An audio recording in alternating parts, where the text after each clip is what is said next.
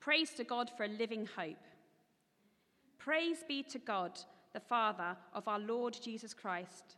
In his great mercy, he has given us new birth into a living hope through the resurrection of Jesus Christ from the dead, and into an inheritance that can never perish, spoil, or fade.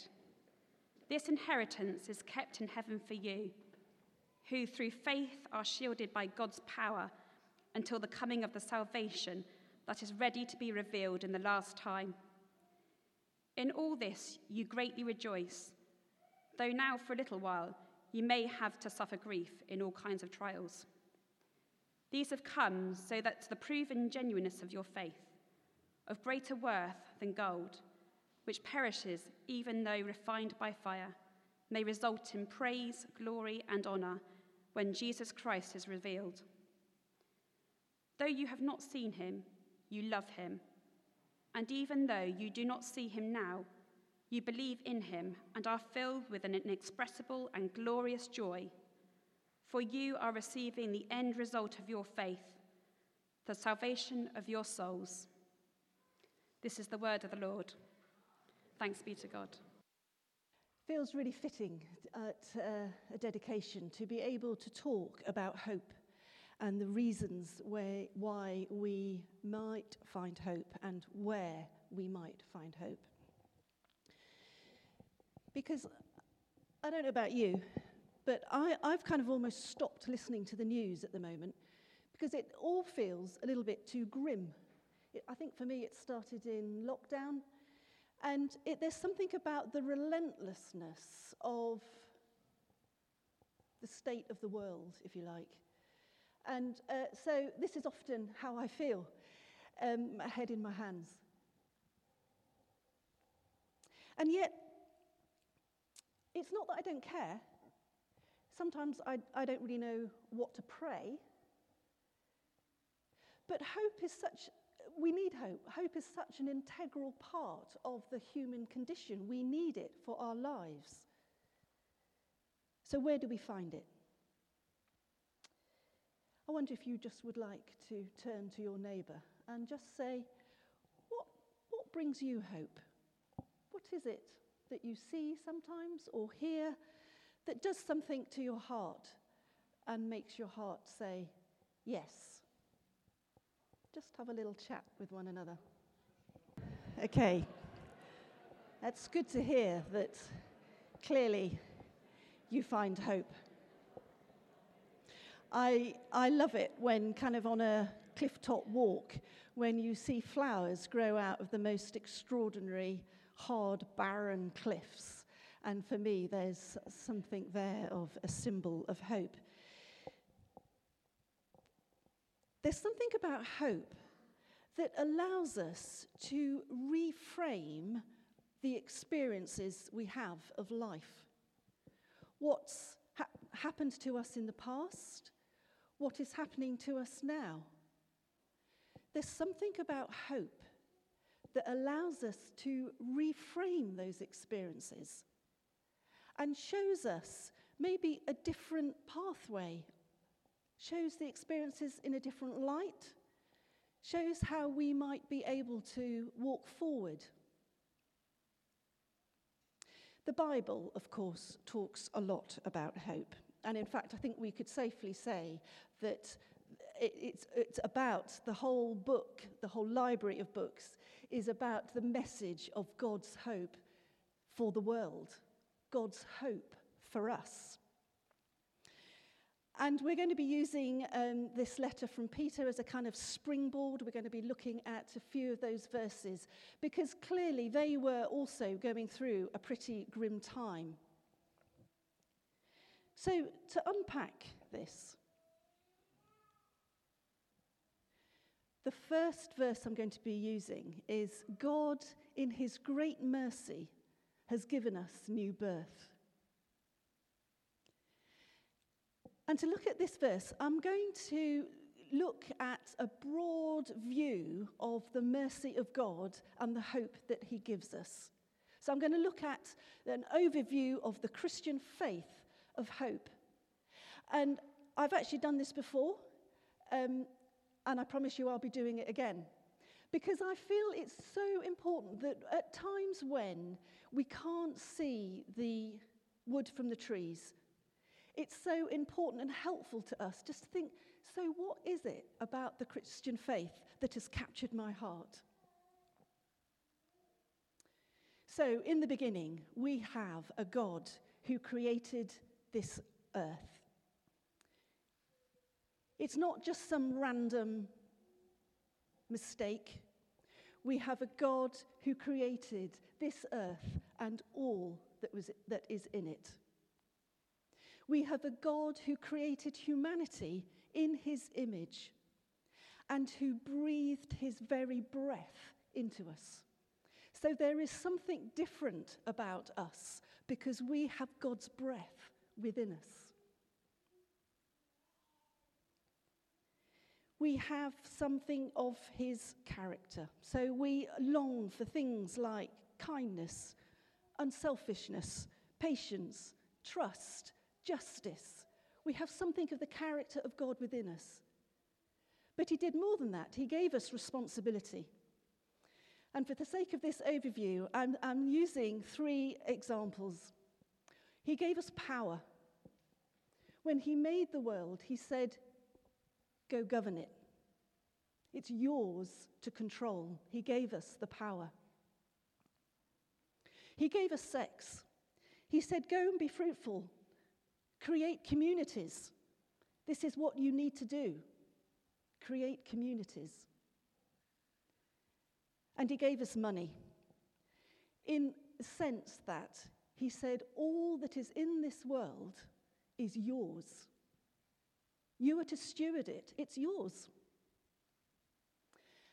And it was so, so good. So there was perfect harmony between man and woman. There was perfect harmony between them and with God.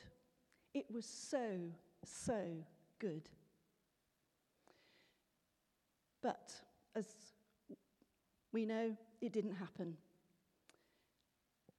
You give human beings a bit of sex, power, and money, and corruption follows. And so, not being satisfied with what they were given, Adam and Eve kind of wanted something else. They wanted a bit more wisdom, they wanted a bit more power. They just thought that what they had didn't quite satisfy them. They wanted something else. And so, from the kingdom of God, which was so, so good, they made a decision that maybe seemed a bit innocent at the time, but a little bit daring. They made a decision that brought disaster. And so they created their own kingdom, where they still had the power, they still had the ability for sex and for money to steward. They still had the image of God within them. But other things came in, most notably separation. There was alienation from God. There was conflict with one another. So within this kingdom of their world came division, disagreements, quarrels. It was all pretty grim.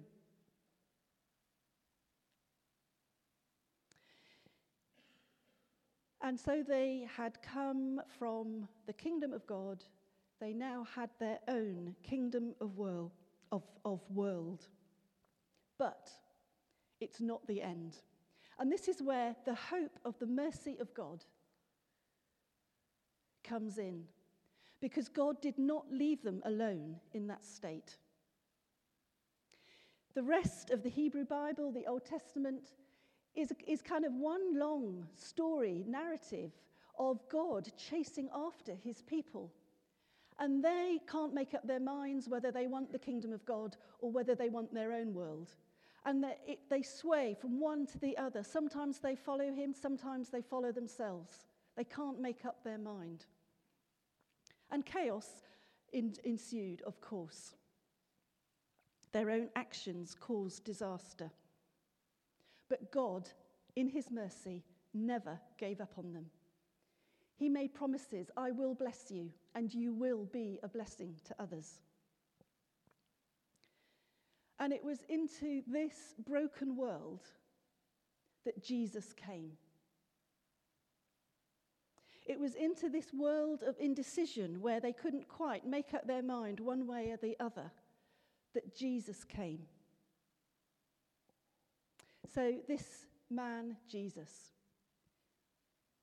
who fully inhabited the kingdom of God and fully inhabited the kingdom of the world in the sense that he was a human being. And he said this amazing thing, where I am, that's where the kingdom of heaven is. And he gave an invitation. Do you know you don't have to stay in this kingdom of the world? Come and follow me. If you follow me, if you turn your back on the kingdom of the world, come and follow me, and the kingdom of God will come into you. You will inhabit it in a way that you have never inhabited it before. And so that's where we get this kind of description of new birth. In this broad brush stroke of the hope of the Christian faith, this is it. That God, in his great mercy, has offered us a way that we may turn our back on the kingdom of the world and enter and have the kingdom of God enter into us. The reason that we have hope and that we can offer Phoebe hope for her life, no matter how it turns out, is that there is a merciful God who is looking after, chasing her down, wanting to inhabit her life as she inhabits his life. And then the second reason is this, that Peter writes, we have a living hope through the resurrection of Jesus. How wonderful for me to be able to share today, just a week after Easter Sunday, that the reason we have a living hope is because of the resurrection of Jesus, the empty tomb. How wonderful to be able to share on the day that we dedicate Phoebe and dedicate her life to God. That we're able to have this living hope because of the resurrection of Jesus. So, with the narrative of the Holy Week that we spent looking at, we can reframe that now. Because of the empty tomb, we can look back and reframe those experiences with hope. So as we saw on Palm Sunday, this kind of all the different expectations that were upon Jesus, we saw the clash of the kingdom of God and the kingdom of the world, where people couldn't quite make up their mind who Jesus was and where they wanted to be, which kingdom they wanted to be in. So Jesus went around teaching, living in community, doing good, healing people. Sometimes it was recognized, sometimes it wasn't. But in the end, because he refused to compromise and would only channel the kingdom of God, eventually he annoyed too many people. He upset too many, and he was crucified. And maybe on that Good Friday, we have sort of in clarity the kingdom of the world, which were probably quite pleased that this irritating man had finally been dealt with and was gone. We had the kingdom of God, his followers. Perhaps they were just in despair. It was such a sober day, isn't it, Good Friday? And yet, come Sunday, we have the empty tomb. We see once and for all the power of the kingdom of God over the kingdom of this world and all its disaster. We see that despite the brokenness of the kingdom of this world, it is not the end. And there we find our hope. Because new was being created. Jesus came back. They saw him. He takes the brokenness of the kingdom of this world. He takes my brokenness, my white hair, my wrinkles that have come because of life's experiences, and he takes it and he transforms it into something new, because that's what the empty tomb is saying. That is our hope. So I am no longer defined by my brokenness. I am no longer defined by my wrinkles and my grey hair and all the stuff that I have said in the past that I wish I hadn't said, the stuff that I've done that I wish I hadn't done. I have been and am being transformed into something new. And quite obviously, this something new is not immune from the kingdom of this world. Quite obviously, as Peter was writing to those churches, they were going through really hard times.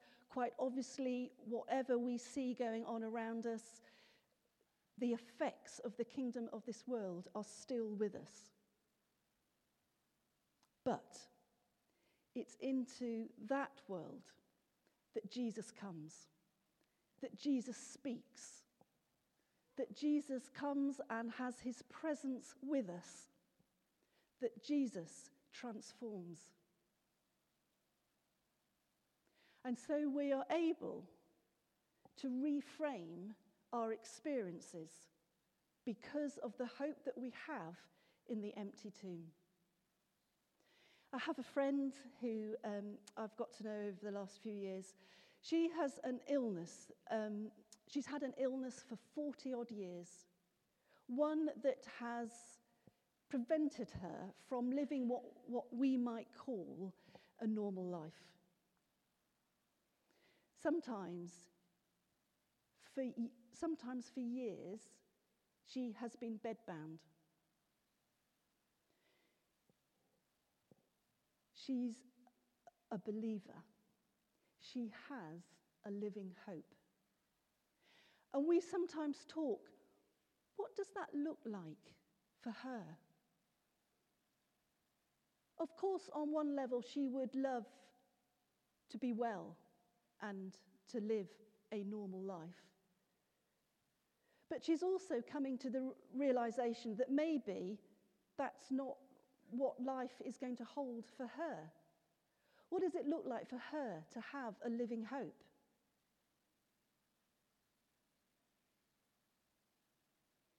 She has reframed her experiences in the light of a living hope. And so what I see in her is a union with Jesus Christ, which is awe-inspiring and takes my breath away. It is beautiful beyond belief. There's something about God's horizons that are far beyond ours and our understanding. And there's something about the union between him and us that is more powerful than having legs that operate. The living hope allows us to reframe our experiences. And as we open ourselves up to a situation where Jesus is able to talk to us, he is able to be with us, and in doing so, as the kingdom of God comes and dwells within us, the kingdom of the world is broken and is transformed into something beautiful. I quite like Charlie Mackesy. I don't know if any of you have read his book. It's in no particular order. It's called The Horse, the Mole, the Fox and the Boy. And I've always wanted to use some of his quotes in a sermon, and today's the day, so it's quite good for me. What's the best thing you've learnt about storms, asked the boy. And the horse says that they end.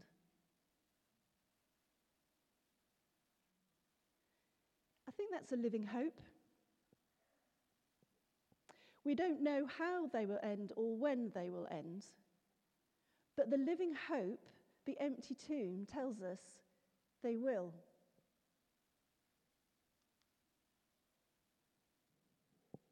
And then the horse is asked, "What do you think brought us so close together?" And the horse replies, "The storm." Charlie Mackesy is a believer, and there is something about that that's just spoke to me about how the kingdom of God transforms the storms of the kingdom of this world. And to end with, I just took this, that we have an inheritance that is shielded by God's power.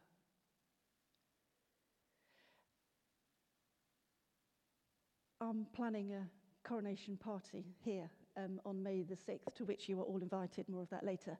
And so I have on my mind King Charles, as we all do, I'm sure.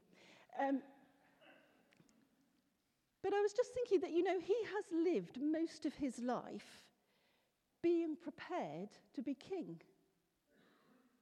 So he has had training.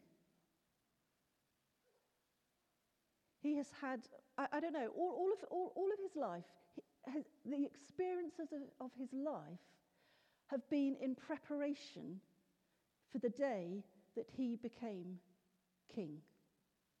And that's what we're celebrating in a couple of weeks' time. And there's something about that to me that it kind of brings this Christian hope thing to a full circle. As we reframe our life's experiences with a living hope that Jesus is able to transform us and our experiences, our inheritance will be the kingdom of God in its fullness, when we are no longer tainted by the kingdom of this world.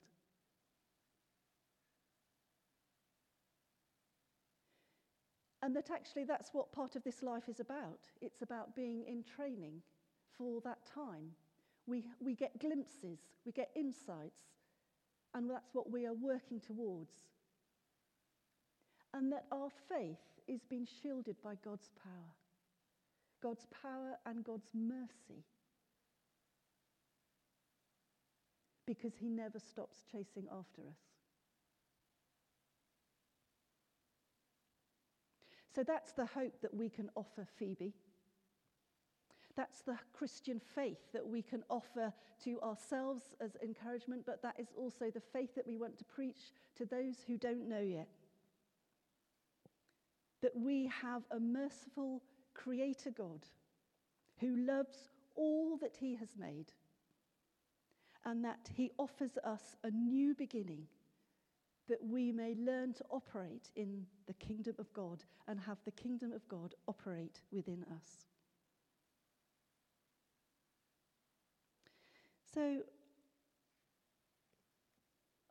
I wonder, what about you? What are the situations that you need to reframe with hope? What are you asking God for? Where do you need to see hope?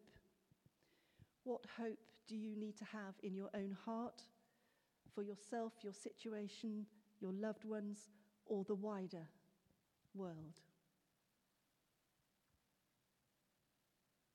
Where do you need to find living hope? Thank you, Mary, so much for that. As Mary was speaking, I had quite a strong picture of, I don't know if any of you have watched Great Expectations. I started watching it and I found it far too depressing. I used to be an English teacher and I taught it. And I thought, this is so dark, I can't face it. And it's a story about great expectations that remain unrealized. It's a story of disappointment despite great expectations. And I just thought, as Mary was talking, I'm sure there are probably quite a few of us who feel, I had a dream and it's died. And so I wonder if we could just be still and try and bring that to God and really with a challenge of, will you dare to hope again? It was just fantastic to hear the story of Pete and Beth having hope for the future, and that's why they chose names, because they've got a vision of, they believe God's going to do good things. And I just think there might be a word for people who have lost that hope. You once did trust, and you don't quite know where it's gone now. So can we keep a moment of quiet and just ask God for his help on that?